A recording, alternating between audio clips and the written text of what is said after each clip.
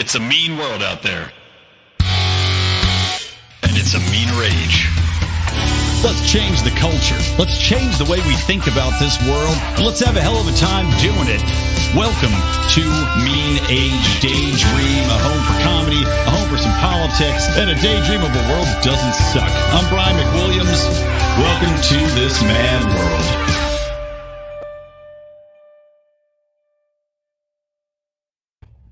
Yo, what's happening, Yosefs and Yoseflinas? Welcome to Mean Age Daydream, episode 24. Yes, episode 24. You can divide that. No, wait a minute. By 12, twice. That's good. You can divide it by 4. Anyway, it's good times. Welcome to the show. I am very tired. I am very much out of it a little bit here because, as you may have heard, I have a new baby. I am be-babied. I am with baby and had a beautiful daughter on Friday morning, very early in the a.m. And oddly enough, I was there for the first time, first daughter, because I have another daughter who's 2.5. Was there for the first time. And this time missed it, though, because I was told by the doctor, my wife went in, they induced her because they wanted to have the baby come a little bit earlier than the due date. And, nothing, no big problems or anything. And then nothing happened, tight as a drum. So they go, all right, you can go home. You're fine. I have my toddler daughter and easier to go home, put her to bed, sleep in her own room rather than trying to find somebody and, toss her in another bedroom. But it was kind of funny because I get a call at 3 a.m. from my wife for, texting. She's texting updates. Oh, shoot. I think it's coming. Uh-oh. It's moving fast. And I'm like, oh, God. So we're trying to figure out, should I, in fact, go and throw my daughter into our friend's bed, up the street, a block up the street. God bless her. She's like, look, you can put her in my bed and I'll sleep on the couch. And I'm like, I don't know. I don't know if that's going to be a good idea. Go wake my daughter up and then throw him in somebody's bed in the middle of the night. She'll be like, can't believe it. So anyway, I ended up missing the birth, sadly, but all is well. The kid is happy and healthy, and I am now the father of 2 girls. So I am pretty damn tired. Last night, we're waking up, going to sleep at 10, last feeding 10, and then you wake up several times. And of course, my dog, who is an asshole, he decides that at 3:30 in the morning that he's going to bark because he hears my wife moving around in the other room, and now he thinks it's time to eat. So of course he has to bark and wake us up. So it's just been a slog. And on top of it all, my 2.5-year-old got sent home from daycare. So we are also juggling that. It's just, it's just good times. But regardless, I can't complain too much. I know a lot of people out there have vastly more issues when it comes to even having children, to adopting, to having healthy children with no problems. So I am very happy and grateful. So on to the show. One thing that I was thinking about, right, in the wake of everything going on, the Queen dies. Rest in peace, you old bag. The Queen's dead. I don't have anything personally against the Queen, other than just, the fact that her son does definitely seem like he might be a pedophile, involved in the Epsteins, and that ABC News covered up a whole story on Epstein and his ties to all these politically powerful people because they didn't want to upset the royal family and Harry and Meghan. You got to have your interview with Harry and Meghan, the 2 most privileged assholes ever to walk the earth. But she's dead, right? And Prince Charles is the one lined up to replace her. Now, you might wonder, how does this tie in with Brian having a baby? Well, I'll tell you how it ties in. It's because one of the things that I think about, right, when I think about the future for my kids, what I'm fighting for, what I do this show for, what my political beliefs are, fighting for freedom and free markets and against this tyrannical expansion of government on both a state, a national and international level. It's because my worry is in fact very much relevant to climate change about the future and what the world is going to be for my children. But for me, my worry is not that it's going to be some apocalyptic future because the earth warmed 1.5 degrees. I'm not worried about humanity surviving. I do not believe that, as Bernie Sanders says, the world is going to be uninhabitable for our children. No, it's fucking not. It's going to be perfectly habitable. Don't worry. It's going to be just fine. But what my concern is is not them overcoming or getting killed by polar bears that are now traipsing across the plains and finding different pastures like in Lost. My worry is the authoritarian governments and their next pivot away from the COVID regime, away from the different wars on terror, and now into the new war, which is climate change. And Prince Charles specifically, you may recall, I talked about this when he first said it, and this is about a year ago. As I remember, I was in Austria for the Austrian Economics Conference, and it was in November of last year. So Prince Charles had said that we have to treat climate change as though we are fighting a war. All right, is that just harmless rhetoric? Right? People say everything's a war. We had cupcake wars. It doesn't mean people are literally shooting cupcakes at each other. I'm not seeing anybody be bayoneted in the eye with a sugar spear. However, I would watch that show. If anybody's listening, if you work out there for Discovery Channel, I know you're revamping a lot of your offerings. Good job ousting Stelter at CNN. But yeah, I would definitely watch a show where people murdered each other with cupcakes. I'm just saying. But when you talk about climate change and a war-like setting, right, this is intentional. This is tactically important to remember. This is what scares me about climate change, the authoritarian push, and the mandated approach these people want to shove down our throats. When you talk about a war, when you talk about the approach that governments take to war, what are you accepting? A few basic premises. And Prince Charles is well aware of this, and he's using this language for a reason. When you have a warlike state, well, number one, your private property isn't your private property anymore. Right? Isn't that part of the Great Reset of what these people want to do? Yes, they want to take away your property, right? Didn't Klaus Schwab, the fuck's that guy? Carl Schwab? I can't remember his actual name. Again, my brain is completely encased in fog right now.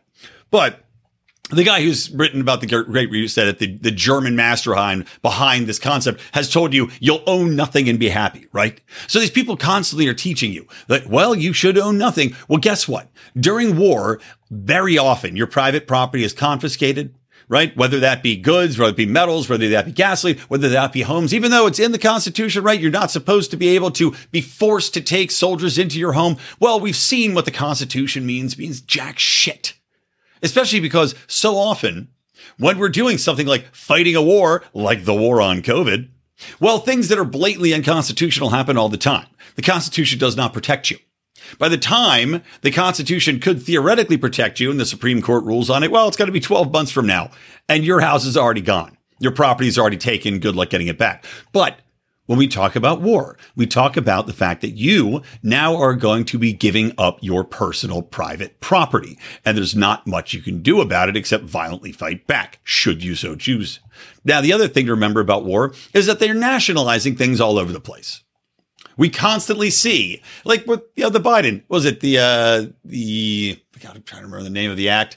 Basically, the act that enables him to tell people, well, look, we're going to change this company and this factory. We're going to make ventilators now. The things that killed tons of people before we thought that, we thought that ventilators were keeping people alive during COVID instead of destroying their lungs and killing them faster. Well, during war, you can nationalize, you can change, you can adjust, you can limit, because really, don't forget that during wartime, well, we're all going to be rationed. Another aspect of things, you are forced to ration. Is that going to be fossil fuel rationing? Well, it's a war on climate. And if the basic premise that we're supposed to accept is that carbon is the great evil, it's the great Satan, even though there's much to debate about that, well, then you have to be rationed. The United Nations is already talking about mandated energy reductions of something like 10% across the board. Mandated energy reductions. Rationing. Brought to you by the war on climate change. Now, in the UK and in the European Union, we're also talking about a state of affairs that they brought on themselves through stupid decisions, through short-sighted virtue signaling green energy pushes, through shutting down nuclear reactor plants, and to dependency on one energy source, aka Russia, for the majority of their gas and oil. But still, they're fighting a war against Putin. They're also fighting a war against climate. And guess what? You are the ones that are going to be forced to ration so that they can win this war. And there have been people on record saying that they will not back off Ukraine in order to make your energy bills cheaper because they've given them their word. Well, they've given people their word on climate too, haven't they? I mean, we've heard bold proclamations on climate over and over and over again. And now we're at war. So let's establish what we've gone through already. You will own nothing and you will not be happy, but still your private property will be confiscated. 2, your industry can be nationalized. They can nationalize all the oil companies if they so desire, right? Well, we're during war. Nationalize them, cut production, force people to drive around on their tuk-tuks. Maybe it's good I have a younger daughter now. I can have one on each side of the tuk-tuk to pull me along. And what's the last thing that we can always accept as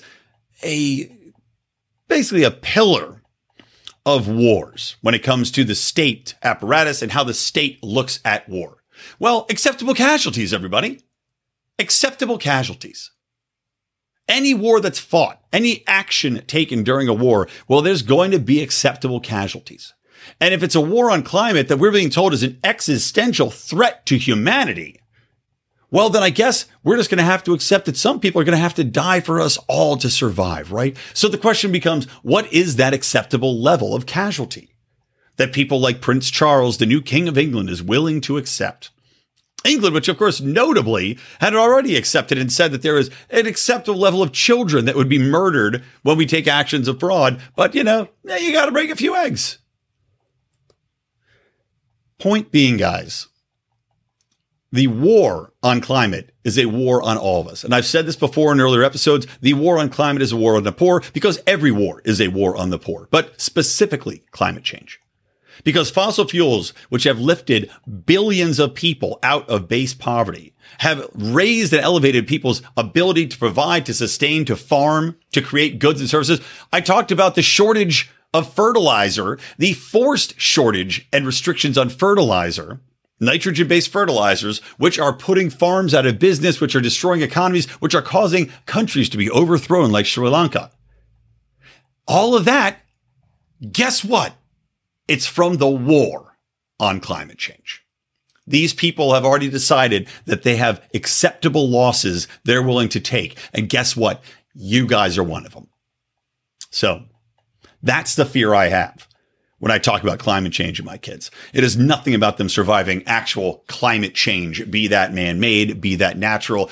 I have confidence in technology and our ability to overcome whatever is going to come our way. I don't think that the world is going to end within the next 50 years. And they talk about climate change. Well, again, Bernie Sanders just gave a speech on this. Well, they say that if climate change happens, we can never go back. Well, guess what?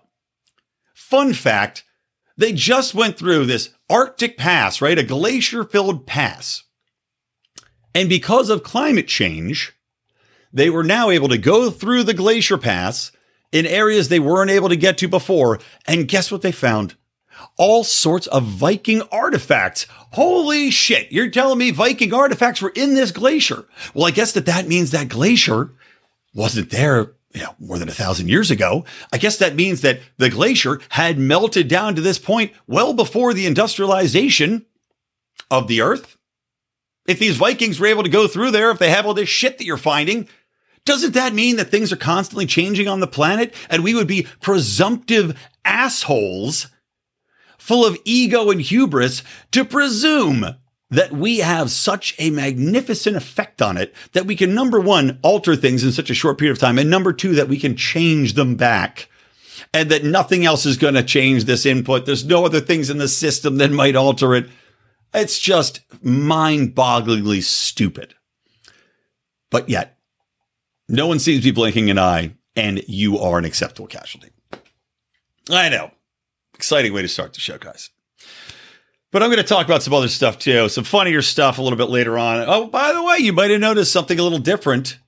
Mark Claire not on the show anymore. I know I talked about last week, but it was probably a little bit jarring to not have the Mark Claire podcast, the Lions of Liberty with Mark Claire flagship show on Monday. John's show will be the Monday show moving on, by the way, on Finding Freedom. I will stay on Wednesdays, and we'll see. We might pop in, like this Friday, I think I might pop in a show that Robbie the Fire and I recorded. We did a live cast of us breaking down the Hillary Clinton, Chelsea Clinton gutsy show that is on Apple TV, which was as terrible as you would ever expect.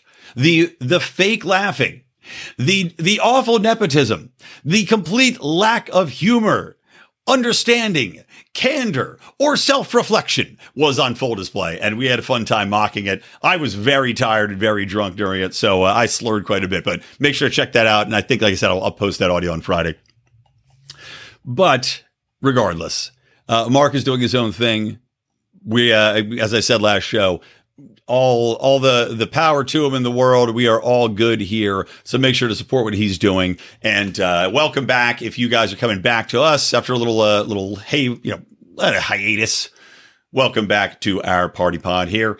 By the way, one other thing, guys, I want to tell you about is that we've got a man you might have heard of, a little man by the name of Buck Johnson, who I always like to say, a buck.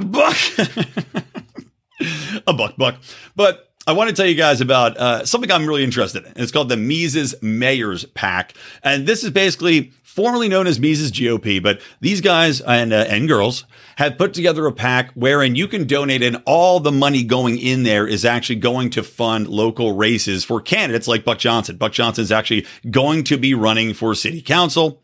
Buck's awesome. I love everything that he's doing. So I recommend you guys check out the Mises GOP. Now you can go to MisesGOP.org/lion and use that link, pop on in there, donate money. It goes 100% to him or 100% to the PAC. The PAC's not going to be paying themselves out. They're not going to be spending money willy-nilly on this bullshit. It's literally all going towards the candidates. This is a mission-based organization. I want you guys to check them out. I think what they're doing is interesting. And I think that putting forward more people that can run on city councils and have a really big impact on a lot of people's lives and show them what real leadership looks like from a Mises candidate is vitally important. So again, guys, go to MisesGOP.org/lion.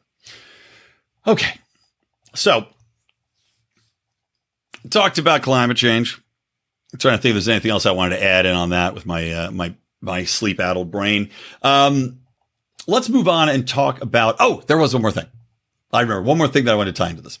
And that's that a new report just came out that slavery is at a new 10-year high.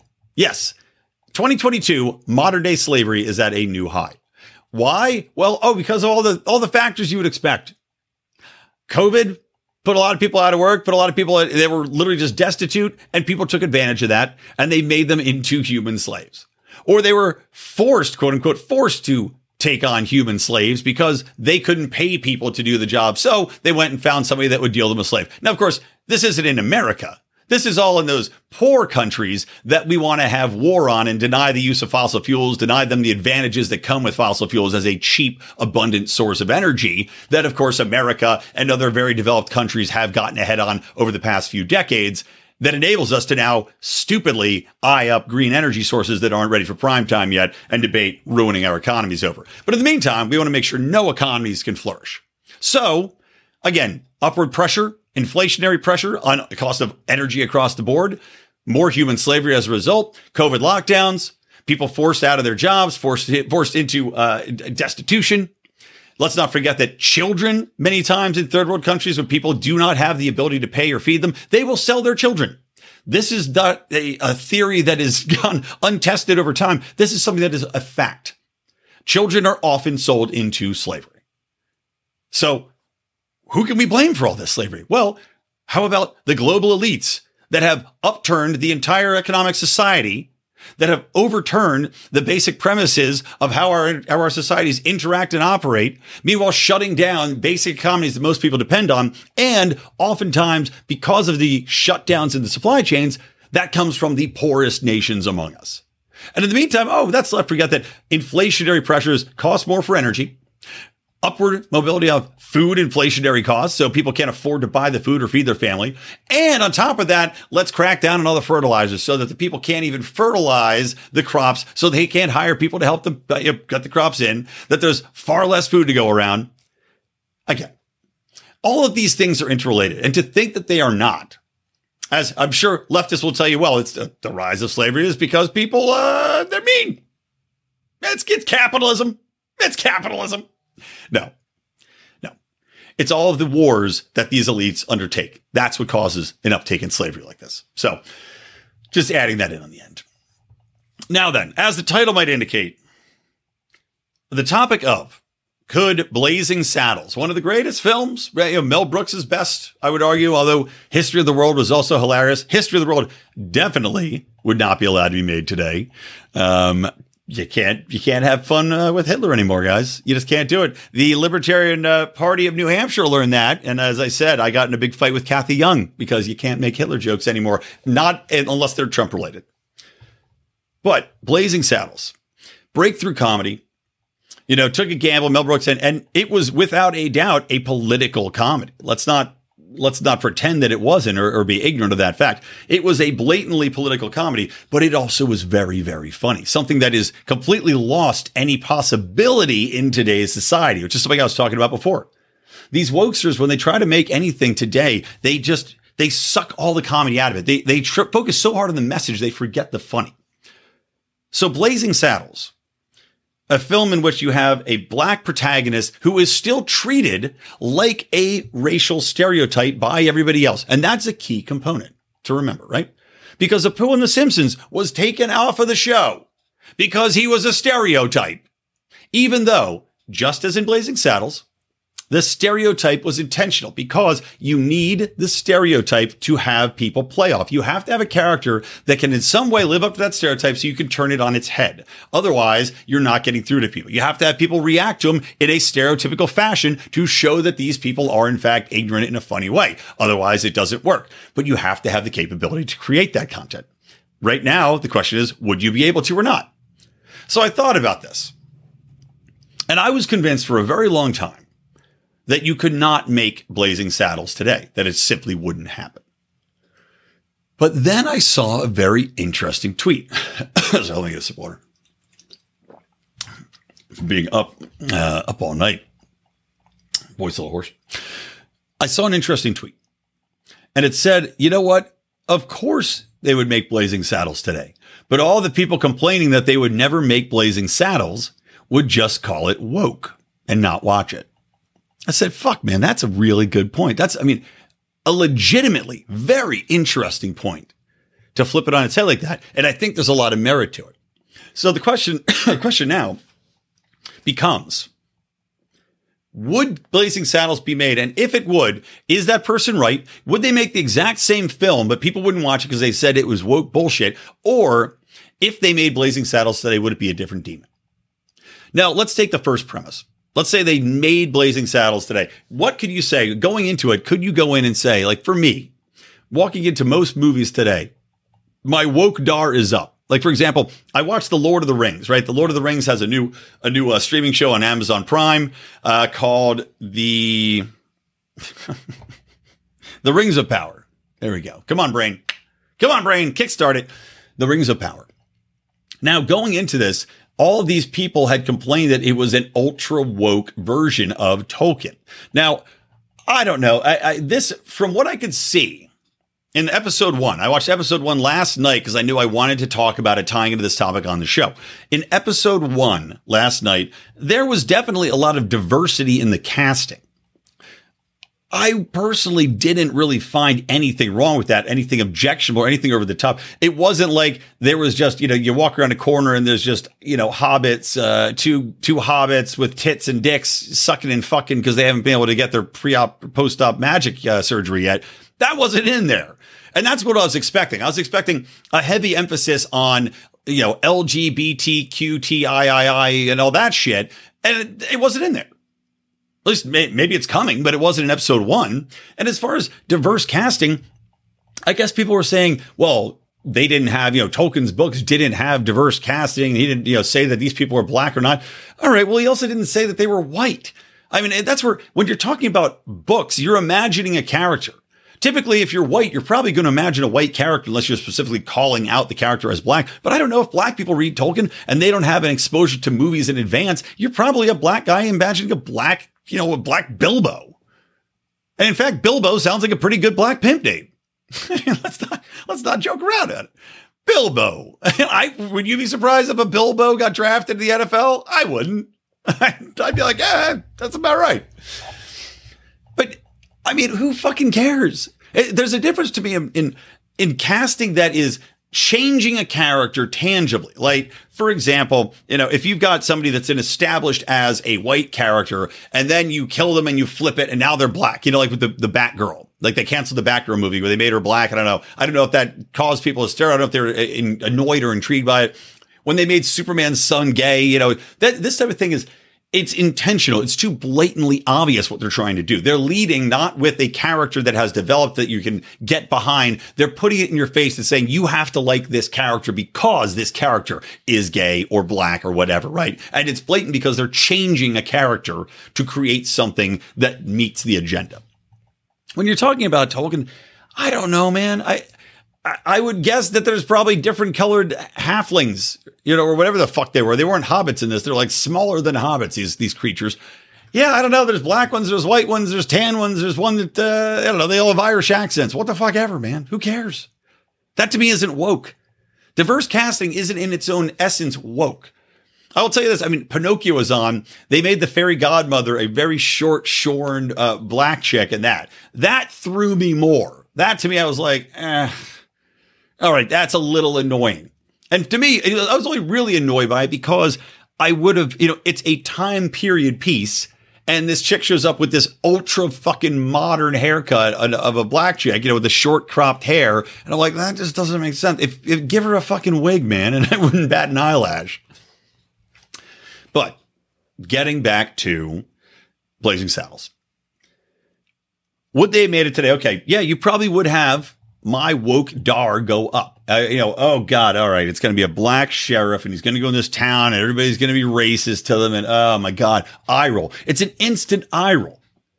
And there's probably a lot of people that would not watch it were it rolled out today in its exact form. However, there are people like, for example, I mean, if I watch something that I'll roll my eyes and then get into it, because if you give it a chance, okay, it can win you over. I'm not opposed to good content. Funny is funny. That's the beauty of comedy. That's the beauty of something like Blazing Saddles. This is why we fight the fight that comedy cannot be restrained or censored, because you can, with good jokes, break through comedy. And even if people go in with their eyes rolling, you can win them over by the end just by being funny as fuck. And Blazing Saddles, should it have been made in its original fashion today, would win people over. Would it piss off the uber left? Of course it would. So the question is, could it be made today in its original format? No. Right? We can both agree that if it was made today, it probably would be called woke for sure, but it would still win through because of the comedic nature of it. But it would never be made in its current form because it has rape jokes in it. One of the funniest jokes in the whole film is a rape joke where Mongo, who of course you can't call a character Mongo either because it's short for Mongoloid, which, now you can't say that either because it's supposedly a slur against people that have disabilities.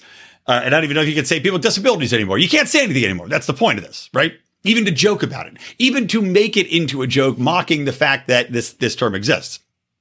But he goes, Mongo, this big character, he goes, oh, what do you like? Oh, I like rape, murder, and rape. And he goes, oh, you said rape twice. He goes, well, I like rape. And now I butchered the joke a little bit, but you get the idea. It's a very funny joke. There's jokes throughout about the color of the main character's skin, but you also have Gene Wilder in there who just doesn't give a shit, who's just his friend to be his friend. And even Gene Wilder has funny jokes in it about this black sheriff. He wakes up out of his drunken stupor and the sheriff is black and he just has a bit of like, what the fuck? The sheriff's black. It's genius because you need to have a character understand that what he's seeing for the time, especially, is out of the usual.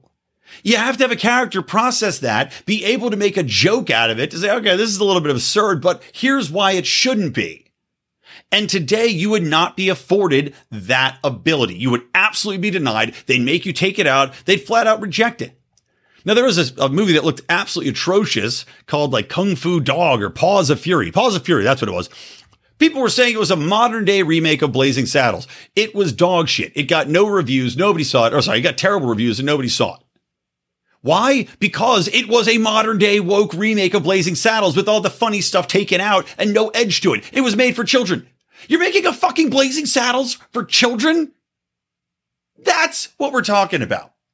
So no, obviously you could not make Blazing Saddles today. You absolutely could not. But I did think it was an interesting exercise to talk about whether or not it would simply be considered woke, and if people would treat it differently were it rolled out today. And assuredly they would. Okay. Moving on. Last thing, and I'm going to call this a day. Sorry, it's short, guys. It really has been a hell of a day. It's been if you guys who have kids know, I'm sure, you don't need to have me explain it again. Oh man. The level of exhaustion is high. Okay. So last thing, I saw this article and just, it's like the race to the bottom, right? When it comes to education in our society.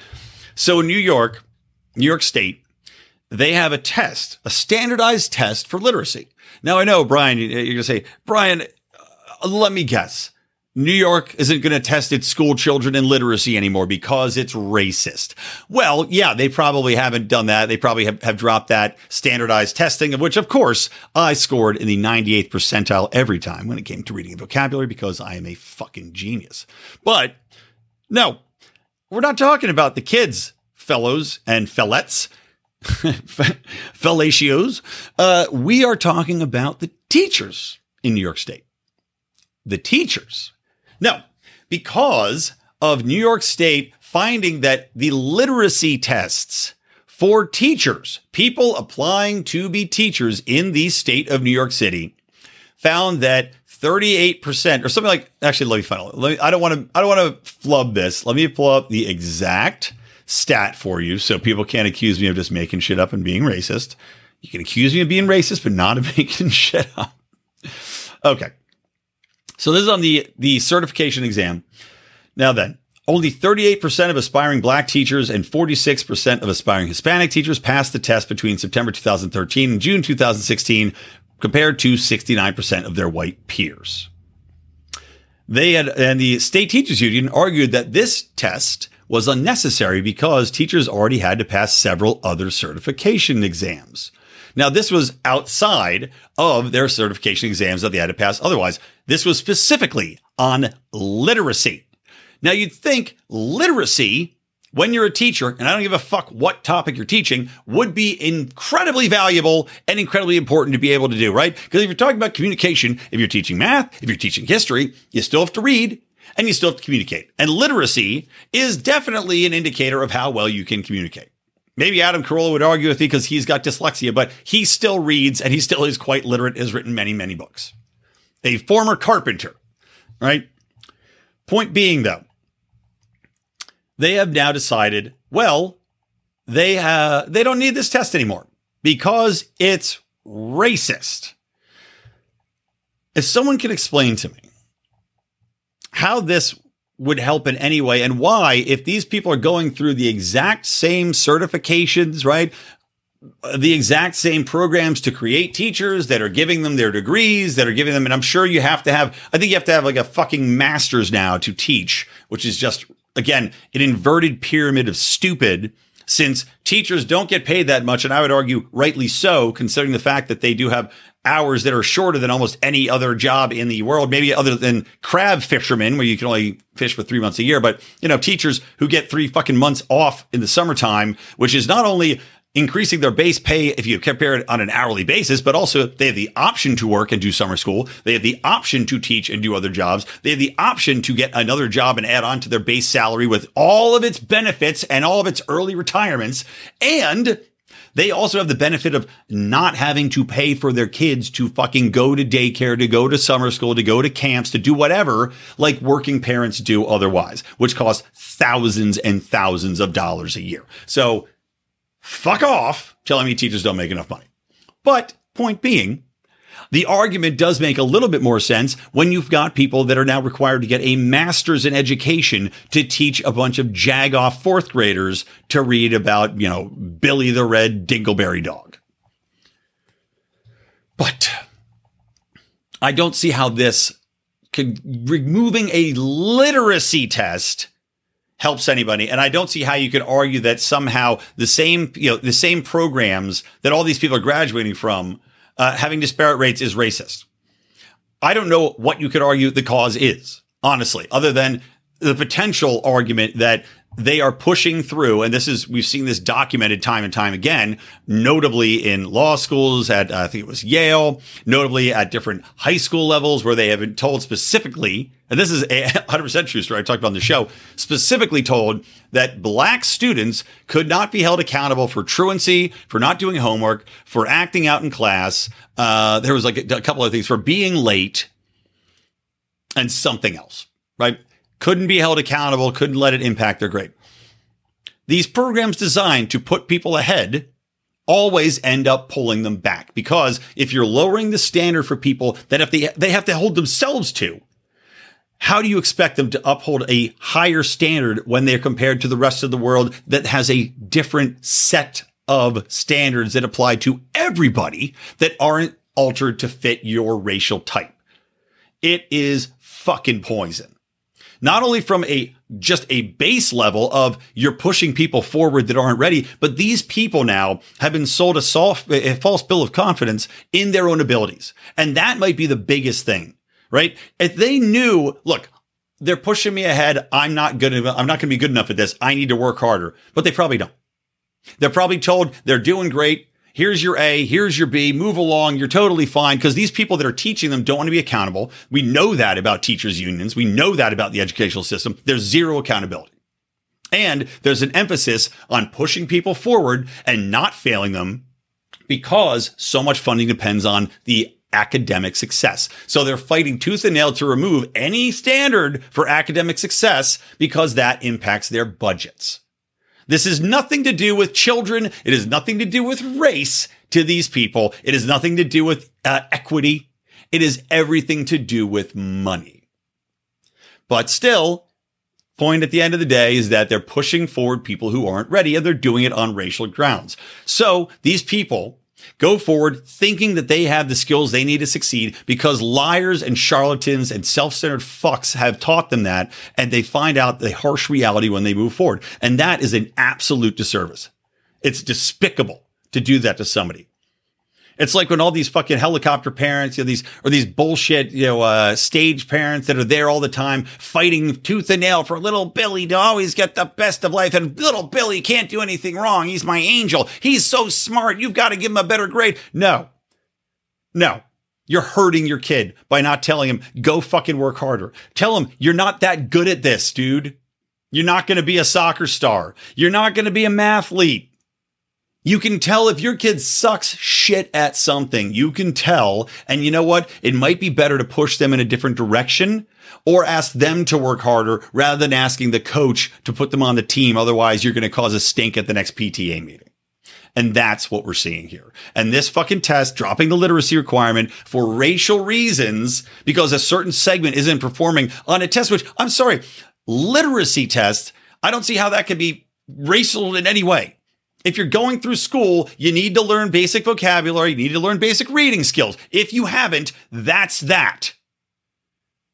This is a disservice to the kids in New York State. Their schools already blow. Good luck sucking. And I look forward to seeing the new fights about getting kids into school districts in New York after this shit takes place. And you have a new generation of teachers coming in that can't fucking read. All right, that's going to do it, guys. That's going to wrap it. I got places to lie down. I've got things to do. I've got babies to shake. So wish me luck, guys. I will be back next week, hopefully a little bit more refreshed. Thank you for listening to Mean Age Daydream. Don't forget, you can support us on Patreon. Patreon.com/Lions of Liberty. I know I've talked about Do Nothing Man. I've tried to finish it 5 times now. It is done, except I keep listening back and finding little plot holes that I have to fix. So once I can get my wits about me and have a little bit of time, I will put the final edit in, and that will be out any day now. So join at patreon.com/Lions of Liberty. And also you can join us at lionsofliberty.locals.com. Get my Good Morning Fuckhead rants. You get our, what we're going to be doing is Mark's taking Conspiracy Corner with him. That's one of our shows. But we're going to be doing a show called Secrets, Lies, and Cover-Ups. that is our show, our spin on conspiracy talk. We're going to be recording one of those very soon. And of course, it's football season. We are doing our Degenerate Gamblers League where Rico and Odie and I and some special guests talk shit. I did the show actually literally live the next morning after my baby popped. And we were talking about Rico's car breaking down and him having to, suck some dick to get a ride. And that's what you got to do. That's what you got to do to get a toe in Cleveland. So anyway, it's a good time, and we have a league. You can still get in. We'll allow you to get in if you join now, if you want to play, where we pick games every week, and we give you Lions cash. And if you end up beating me or Odie or Rico, well, you have to beat all three of us, actually. You have to beat the top dog, but you get a free t-shirt. So it's a lot of fun, a lot of shit talking, and we like to give back to our listeners. So there you go, guys. All right, that's it from me, Brian McWilliams, from the Lions of Liberty Network, only two. And yes, stay tuned for some announcements about the Lions of Liberty Network and what we're going to be doing with it. I bid you a good day from me and from Mean Age Daydream. Keep those tired electric eyes on me, babe, and keep that ray gun to my head.